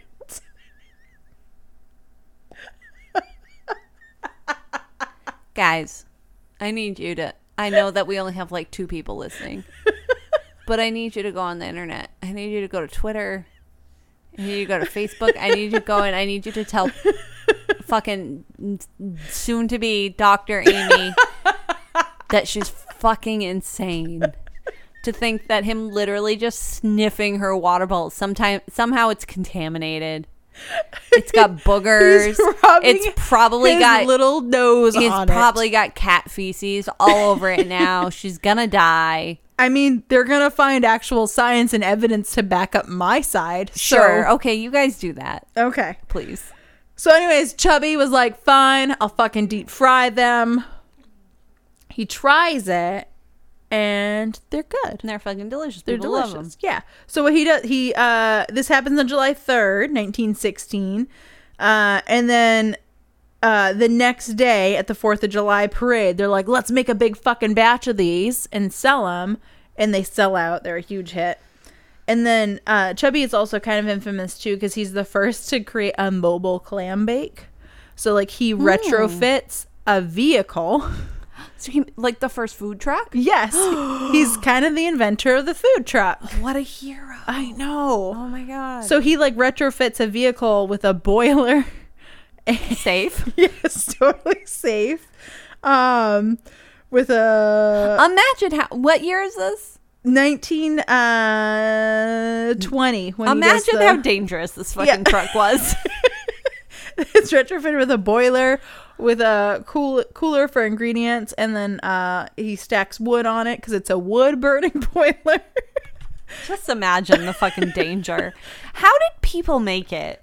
I don't know. I don't know how people survived back then. I mean, the fires alone. Yeah. How? I don't know. I had a conversation with my brother-in-law the other day about how so many kids have food allergies nowadays. Yeah. And he was like, I don't understand why there's so many more food allergies now than there were like back in the olden days. And I go, it's probably not that there's more. It's probably that we're better at figuring out that's what it is. Because people would just die all the fucking time. Yeah, kids and people like, would just die. Timmy's dead. Good thing we got 4 others. He had the vapors. He's got ghosts in his blood. accurate. So, yeah, Chubby also invents the food truck, which is pretty great. Chubby's food truck. Yep. You can't call it Chubby's. It means a different thing these days. It does. So one interesting tidbit, this is from Woodman's website. So the restaurant still stands today. And from their website, they have a little excerpt about the history. Should go. We should go. Is it only seafood? I think they also have burgers. Always. We should go. Yeah. So this is from the website, a direct quote. On the back of their wedding certificate, Lawrence, which is, again, Chubby's real name, and Bessie wrote what they considered important family events. The first 2 lines were the birth dates of their 2 eldest sons, Wilbur and Henry. The third line was the other important birth date in the family. It read, "We fried the first fried clam in the town of Essex, July 3rd, 1916. Aw. Is that sweet? That's insane. I didn't know that fried clams. I mean, it makes sense that they would have originated in New England. Mm-hmm. But I had no idea. Yeah, it's Thanks, just like Amy. a really sweet story. Yeah, it's nice. Most of the stories I tell are horrible. Yeah, that's And true. filled with racism or That's violence. true. Mine was pretty uplifting, too. It He's a pretty was. good guy. Yeah. Are you going to go down? You're going to go downhill? She's got to check her notes. Yeah. Not yet. Okay. All right. Yeah, there's no like murder or rape in this episode. So I it's mean, pretty good. okay. Okay. We'll get to All right. it. Okay. The next one is roast beef sandwiches. What? Yeah. Those were also invented in Boston. Huh. In Revere Beach. In the North Shore in 1951. In Revere Beach. So there was a place And called... when? 1951. 1951. Oh my God, that wasn't that long ago. Yeah, it wasn't that long ago. So we'll talk about this a little bit. But so Kelly's roast beef is its claim to fame as the inventor of the first roast beef sandwich. And they have other places have claimed to invent it or to have popularized it, but they have always. the first claim. The earliest dating claim. So unlike Woodman's, Kelly's doesn't really have any proof that they're the first though. So like Woodman's had like on the prove that? I know it's impossible. Other than the fact that they've been in establishment since late 1940s, or I mean early 1950s, and roast beef is in their name, like roast beef sandwiches in their name. So I mean that's really the only proof I can think of. But so like I said, they do have the earliest claim to the sandwich, as other restaurants didn't really see this sandwich until the 1960s. They estimate yearly that they sell over 1 million roast beef sandwiches a year, which is insane. And then in the late 1960s, other like restaurants like fast food chains started to adopt roast beef sandwiches for their menu. So Arby's, a restaurant called Beef Corral. If you don't follow Nihilist Arby's on Twitter, you're not living. Just FYI. Yeah, it's great. Eat Arby's. Anyways, continue. A restaurant called Roby's, which eventually became Roy Rogers, and then another one called Neba. They had all added it to their menu by the late 1960s. And then even McDonald's and Burger King in the late 1960s were testing them in select kitchens. They didn't end up like rolling them out like these other ones. They made like fried foods kind of their focus instead of. Well, I feel like roast beef sandwiches. has to be pretty fresh. Yeah. So the funny thing is though, like even though Kelly's roast beef sandwich has popularized and claimed ownership of the first, kind of like what we consider to be the quintessential roast beef sandwich, the very first sandwich invented by the Earl of Sandwich was a sandwich that contained roast beef. Wait. What? So like roast beef in a sandwich was like not a new thing. Well, it was like, I feel like that's like pot roast in a sandwich. Yeah. Whereas roast beef is kind of a different thing. Yes. Like the roast beef that we know today is a very thinly sliced. Right. It's not like a pot roast. Mm-hmm. So I feel like that's probably the differentiating factor. Yes. Whatever the Earl of Sandwich had was probably more akin to like a pot roast, which was more like chunks of meat on two pieces of bread because he didn't want to like put his cards down or whatever. Right. Exactly. Yeah. But I think that like some of the things that led to the huge increase in popularity in things in the roast beef sandwich and then other similar sandwiches of the time were things like the advent of the nuclear family, the rising middle class, and the easily accessible like deli meats. So like having not just delis like traditional like delicatessens, but like also like delis and supermarkets. And when this is also the era when fast food chains are starting to come up, and having all these different fast food chains adopt this in their menu as well, I think helped really spread it in popularity. But the modern roast beef sandwich as we know it was invented at Kelly's Roast Beef Sandwich in Revere Beach. Nice. Yes. So it's Get it. number 2 out of 4. Number 3 is Regina Pizza. And we talked a little bit about this off air. Yeah, because I was like, oh, the mall pizza. Right. And Kate was like, no. Yeah. So there's Regina Pizzeria, and then there's Pizza Regina.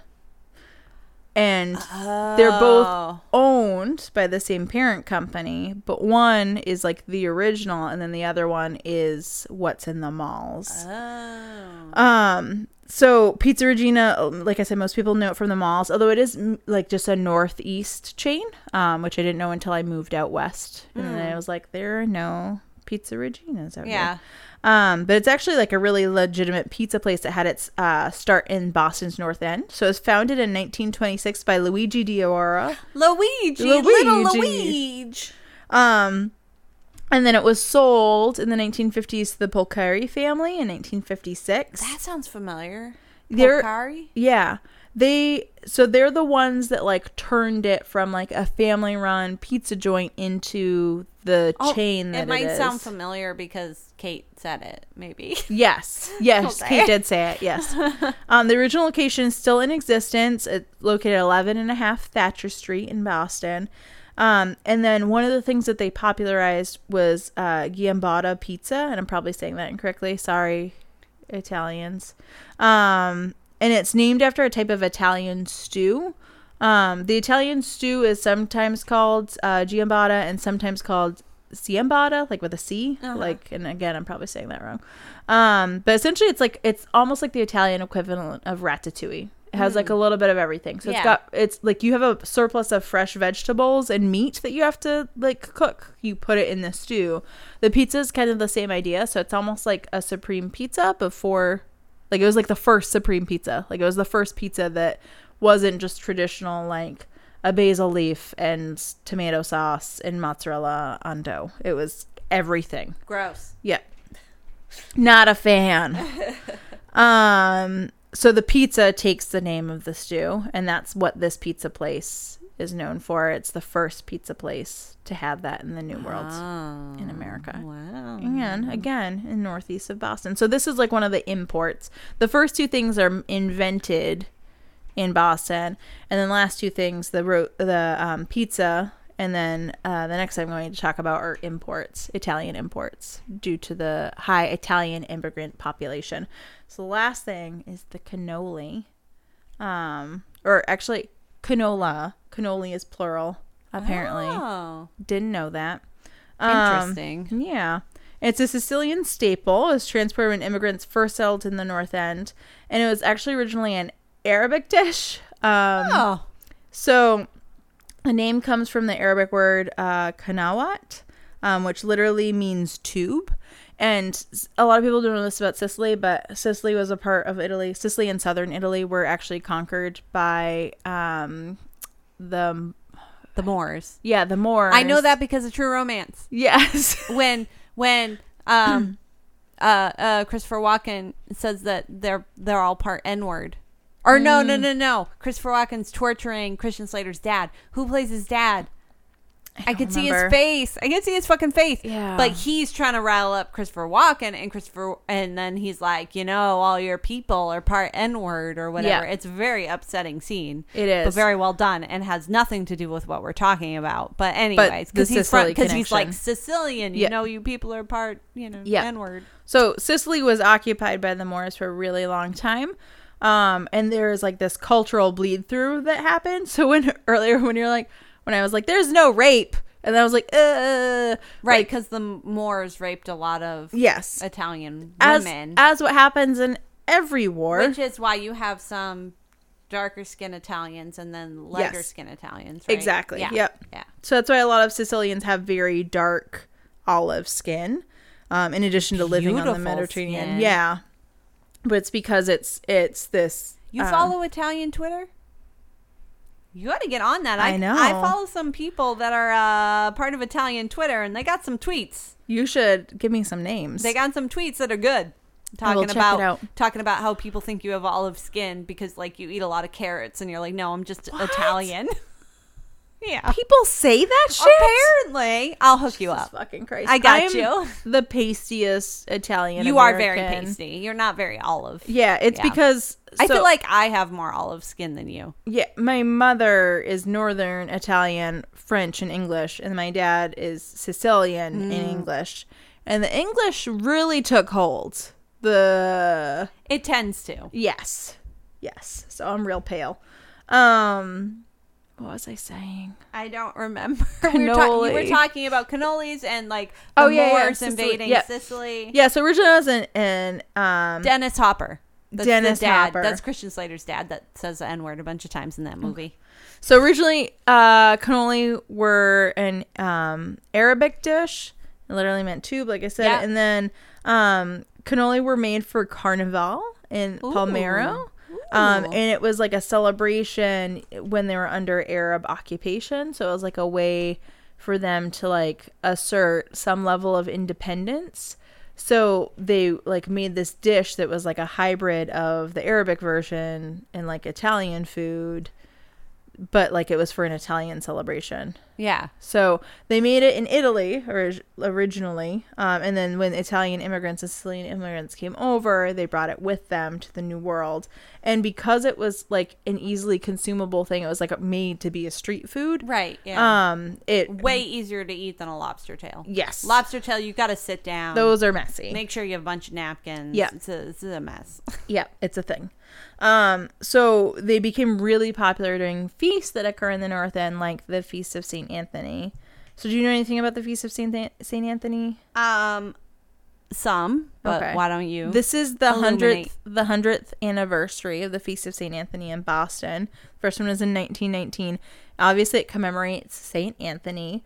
St. Anthony has a lot of importance to Italians, even though he's not an Italian saint. So one of the things that he did for Italy was that at a time of fighting between the city-states of Italy, his sermons were so powerful that they actually inspired peace and peaceful reconciliations between the different city-states. So he was like a great uniter of people. He was a great orator. His sermons would attract people for like hundreds of miles away. And then he's also the patron saint of lost things and lost souls, which I think probably is really something that really resonates with Italian immigrants due to being displaced, due to economic like hardships in their home country and having to be forced really to come to a brand new place to find work and find ways to support their families. There's like a sense of being lost that comes with that. So I think like those two things, like obviously like historically he has importance in unifying Italy, but also like just from like a theological perspective too, being a patron saint of lost things and lost souls, he has importance like from a faith perspective too. Yeah. And then there's like, if you ask a Boston resident where you can get the best cannoli, you're going to get different answers. We talked about this on an episode. Yes. I'm pretty sure. So like half of people will say Mike's Pastry. Yes.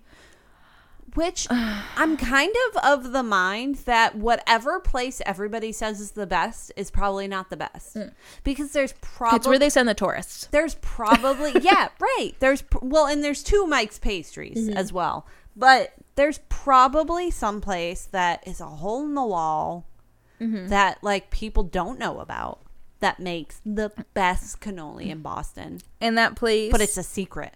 Yeah, that place that I believe makes the best cannoli in Boston, I found out is closing at the end of this month. So by the time... Is that the place like almost across the street from Mike's? Yes.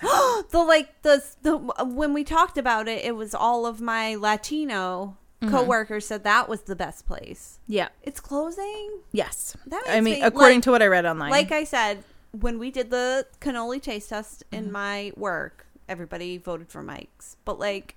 It still makes me sad that so many people thought that place was the best place, and that's sad. Yeah. Wow. There's bring it down, Amy. I know. I'm sorry.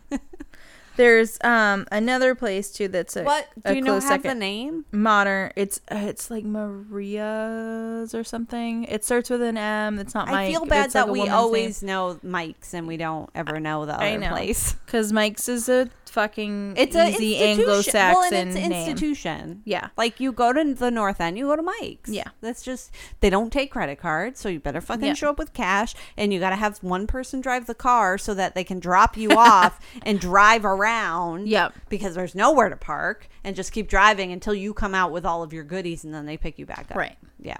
There's also Modern Pastry, which is really good too. Yeah. But yeah, so that's like if you ask a Boston resident where the best cannoli are, like they're gonna say something different. Like if you can't get the same answer out of more than one person. Have you tested this theory? It's been a really long time since we should I've had find cannoli. the best cannoli. Yes, we'll go to Boston and we'll literally go like on a taste test of Boston and get cannolis. Well, we have an episode planned for pizza, and I want us to go to Pinocchio's in Cambridge for Sicilian go to all pizza. The pizza places. Yes.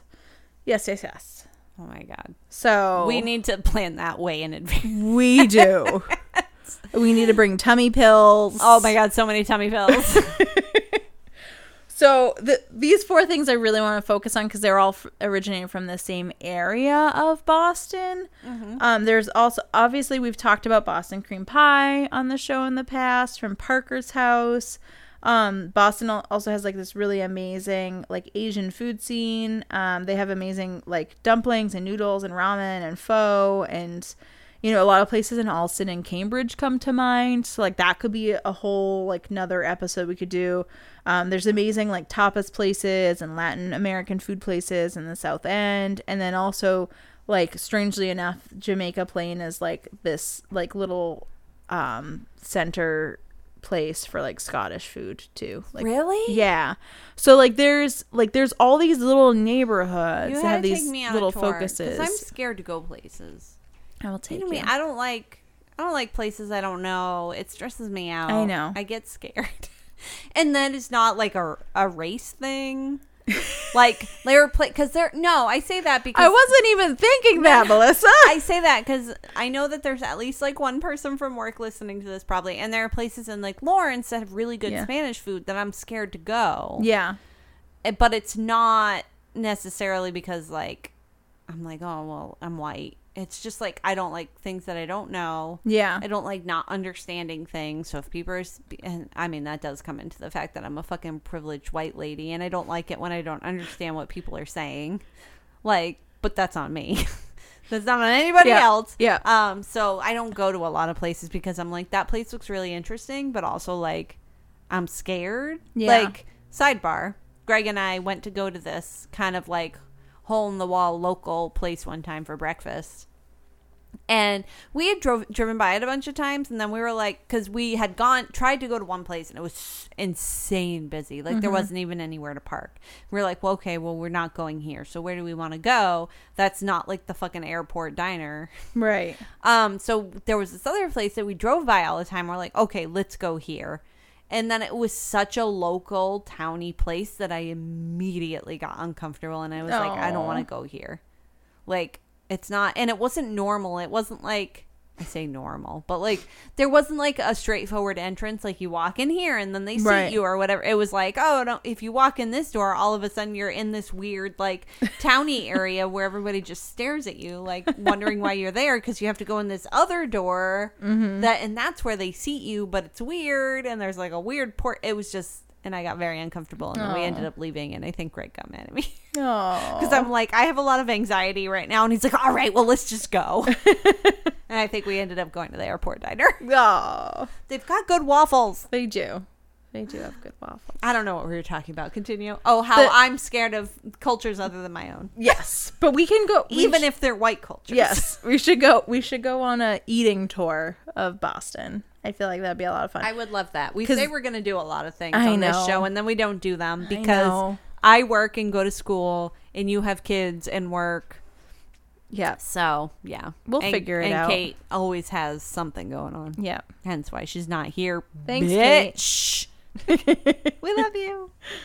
So yeah, I mean there's so much to cover for Boston. I just focused on this one neighborhood for this one episode, but we can definitely revisit in the future. But yeah, that I just wanted to cover that. Oh my God, that's it? Yeah. Oh my God, what did we talk about? We talked about cannolis. Cannolis. There were 4 dishes. You remember? Fried clams. Yep. Cannolis. Mm-hmm. You already said cannolis. Roast beef sandwich. And then giambata pizza. Oh, pizza. I knew pizza, but I didn't know the name. Yeah. Yeah. Very cool. Yeah. Boston's got a lot of shit. I'm sure there's a lot more too. I mean, we're so old. It's one of the cool things about living. The city. Yeah, not us personally. I was like, God damn it, Melissa. No, just New England. I mean, we are old, but like compared to a lot of people, we're old. Yeah. I'm older than most of the people I work with. I don't want to think about that, though. You were older than most of the people at the thing we went to today. Yeah. Actually, that might not be true. There were a lot of older people there, I think. Like my age older, not like older. Yeah. I don't know. But no, New England's so old that I feel like there's so much history. Yeah. Like it's so much to go into. Yeah. And Boston specifically is such a melting pot, even though it's also so racist, which is really frustrating. Yeah. It's really frustrating. Be better, Boston. Yeah, it's really frustrating when you have all these groups that have been marginalized against. You know, you have the poor, and then you have Italians, and you have Irish, and you have, I mean, literally every different ethnicity. You have Chinese, you have Japanese, you have like Polish, you have everything. And all of them have been freaking prejudiced and like discriminated against, and then like you fucking hear about Boston being terrible for black people all the time. Yeah, like, and it's just like, what the fuck, Boston? You could be so great. I feel like you've got everything going for you. There's a mentality of like, I got mine, you get yours. Oh, for sure, going on there. Like I've told this story multiple times, but my dad, who is Italian American, wasn't allowed to swim in the public swimming pool. What? Because of the olive oil, right? Because the oil for his skin, he would make the water oily. Which would be true in Amy's case because she moisturizes with olive oil. I do. If I did that, my face would be one giant zit. But yeah, so I mean, but he experienced discrimination, which is terrible. But at the same time, it's really hard for him to empathize with people who have been discriminated against for other similar reasons. Yeah, and my family's extremely Irish. So Iris, the flower. My family's made of flowers. Is extremely Irish. So I am sure back when they experienced a lot of discrimination, because all accounts say that we've been in the United States for a really long time. Right.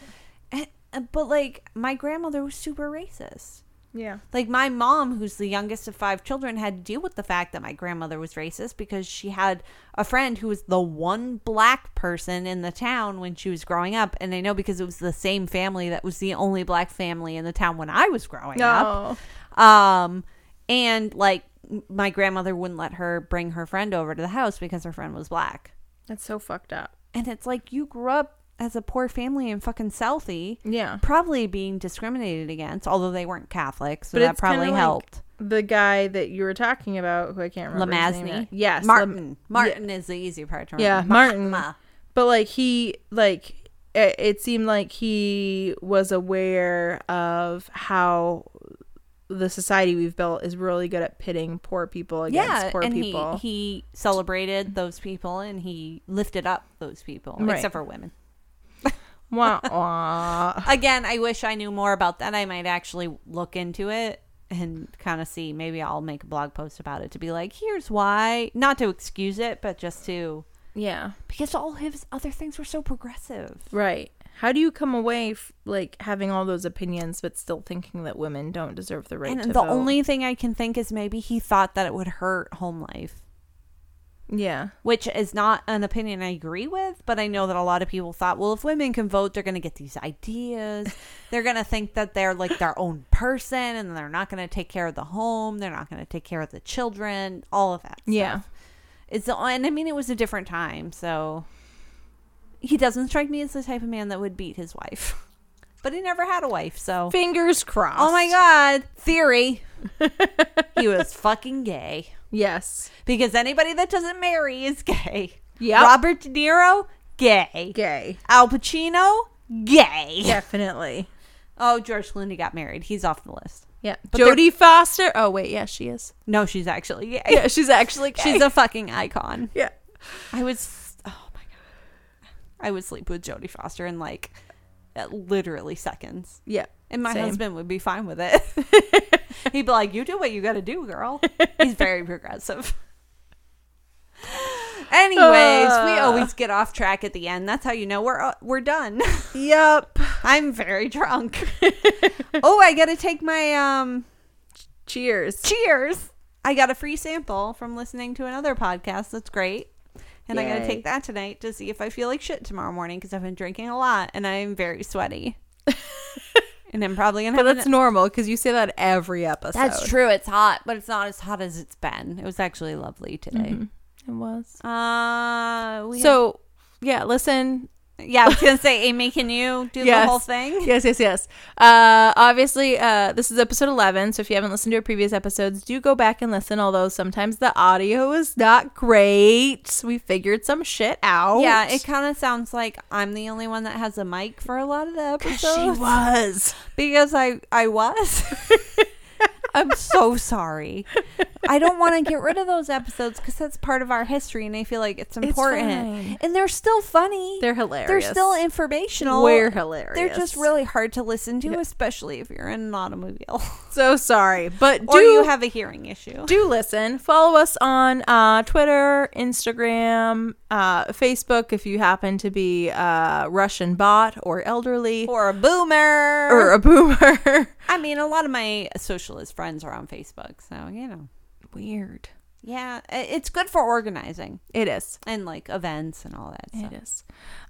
So follow us on all the social accounts. Read our blog. We post recaps of every episode, a little summary. Recaps. With also our sources, as we noted earlier, and some fun photos from our research as well, so you can peruse what Melissa and Kate and I are looking through most days. And Kate doesn't look at it. Kate doesn't look at everything. I wanted to just include her though. So Kate, we love you. Yeah, we're stubborn night. You and I here. Yeah. All three of us are on Twitter too, so you can follow us individually. Kate's on Twitter. It's crazy. At Dish Kate. Which is a weird name, but just go with it. And I'm at That Spinach. And I'm at Out Loud Inside. Out Loud Inside. Out Loud Inside. Out Loud which is Inside. Very deep. Yep. It's from my very deep writer persona. And then sometimes too we'll post additional fun things on the blog, our recipes that we feature. So definitely check us out on there as well. Yeah. I think that's all we got. Yeah, that's I was all we like, got. That's all I got. That's all we got. Yay. Okay. Bye. Bye.